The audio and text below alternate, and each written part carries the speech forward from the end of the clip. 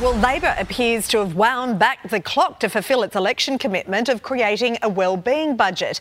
The aim was to provide a snapshot of Australia to create better policies, but according to the Australian newspaper, out-of-date data has been used, including pre-pandemic figures. The report declares homeowners are finding it easier to repay mortgages despite 12 interest rate hikes, and it says that disabled Australians are less satisfied with services, even though billions have been spent on NDIS funding. It's a Sunrise hot topic this morning, and for more we're joined now by Triple M host Luke Boner and commentator Kath Webber. Morning to you both. Kath, this is a real... I love the idea. You know, I think it's terrific for us to be looking at where people's well-being is. We get a good snapshot of what's happening in the community.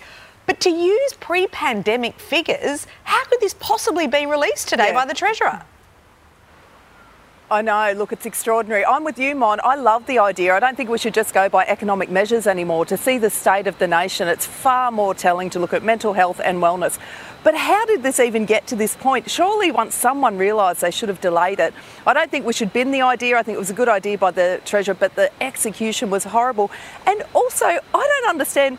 The thing is, we all lived this, right? So all the people who were collating, it's a big report, who were collating all this data, I don't understand how someone's sitting around going, hang on, no one's had any mortgage stress, because we all had lived experience of it, and mental health and all the rest. So any other report, you may not know something about something, but this was the most tumultuous time that we've lived through in a century. So it's not like you're kind of comparing, 3 years of nothing really much happened. It's extraordinary. And data gaps, I think it's more than data gaps. I think we really, and in the era of data, when within seconds we can have real life data, it's extraordinary that this even made it through. On the face of it, it just sounds dumb. Okay, so the things that this is supposed to be looking at, the wellbeing report, is health, security, sustainability, cohesiveness and prosperous. Okay, that's great, Luke. It was an election promise to be able to include some of those measures in how things were planned moving forward. But 12 months on, this feels like a rush job. Oh, look, I want to know who put these figures together. Are they the same public servants that did the costings for the Commonwealth Games in Victoria? I mean, this is unbelievably bad. And Graham Richardson once said, the mob will always sort you out. No one is going to believe these figures, and they are pre-pandemic. I mean, I know firsthand from people ringing me who feel disenfranchised overnight, who are desperate for NDIS help. Mental health, I believe, is worse than it's ever been. And you want to talk about the cost of living, you're right, we've had 12 interest rate rises and they want to tell us that things are easier. I mean, that is just ridiculous. But you know what? The people out there know it's wrong and no one's going to believe it. No one's going to believe it. But how can they think they could fool us like this? It's an insult to our intelligence. Please don't do it to us. We're smarter than that. Yep. Oh, they said that we're going to look to New Zealand, who has a wellbeing budget, but New Zealand uses new figures, not like this. Okay, let's move on to the very exciting news overnight. The Matildas, how wonderful it was. Luke, you were out and about last night. I mean, that atmosphere, it just made me think back to the 2000 Olympics.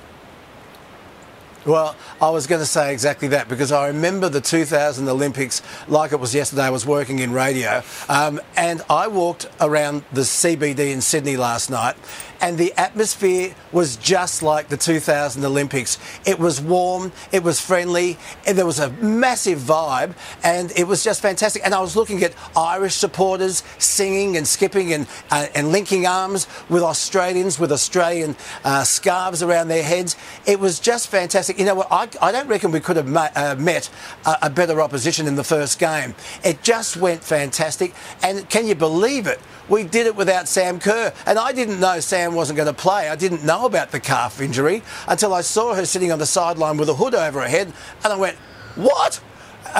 Anyway, the feeling in Sydney CBD last night was just sensational. And Mon, you're quite right. It reminded me of the 2000 Olympics. Oh, and haven't we needed that? Yes, the Sam Kerr bombshell. But of course, why would they give Ireland a heads up and release that earlier? Speaking of the Irish fans, Kath, you had one in your lounge room. I know, yes. I had an Irish friend who I watched it with. I lived in Ireland for years. So it couldn't have been a better lineup to have Ireland and Australia together, because there's great rivalry, but there's a great friendship. And also we've got such a rich history with Ireland, with so much of Aussies having Irish heritage. So it was, and they're so much fun, they're feisty, they were a brilliant team to play. They played, it was an incredible game, as did, you know, the Aussies.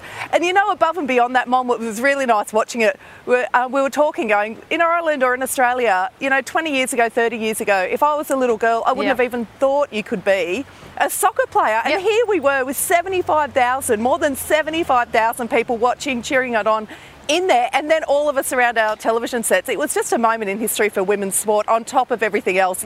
And it was great. It was a great win. And the women spoke so beautifully about Sam Kerr. They were so humble about the Irish team. Just full credit to the team. It was fantastic. Weren't they fantastic? So many of the women in that team started out being the only girl in a boys' team, and now look at them. We are just so lucky to be witnessing this. Luke, Kath, thank you so much. Pleasure. Thanks, Have a great Mom. weekend.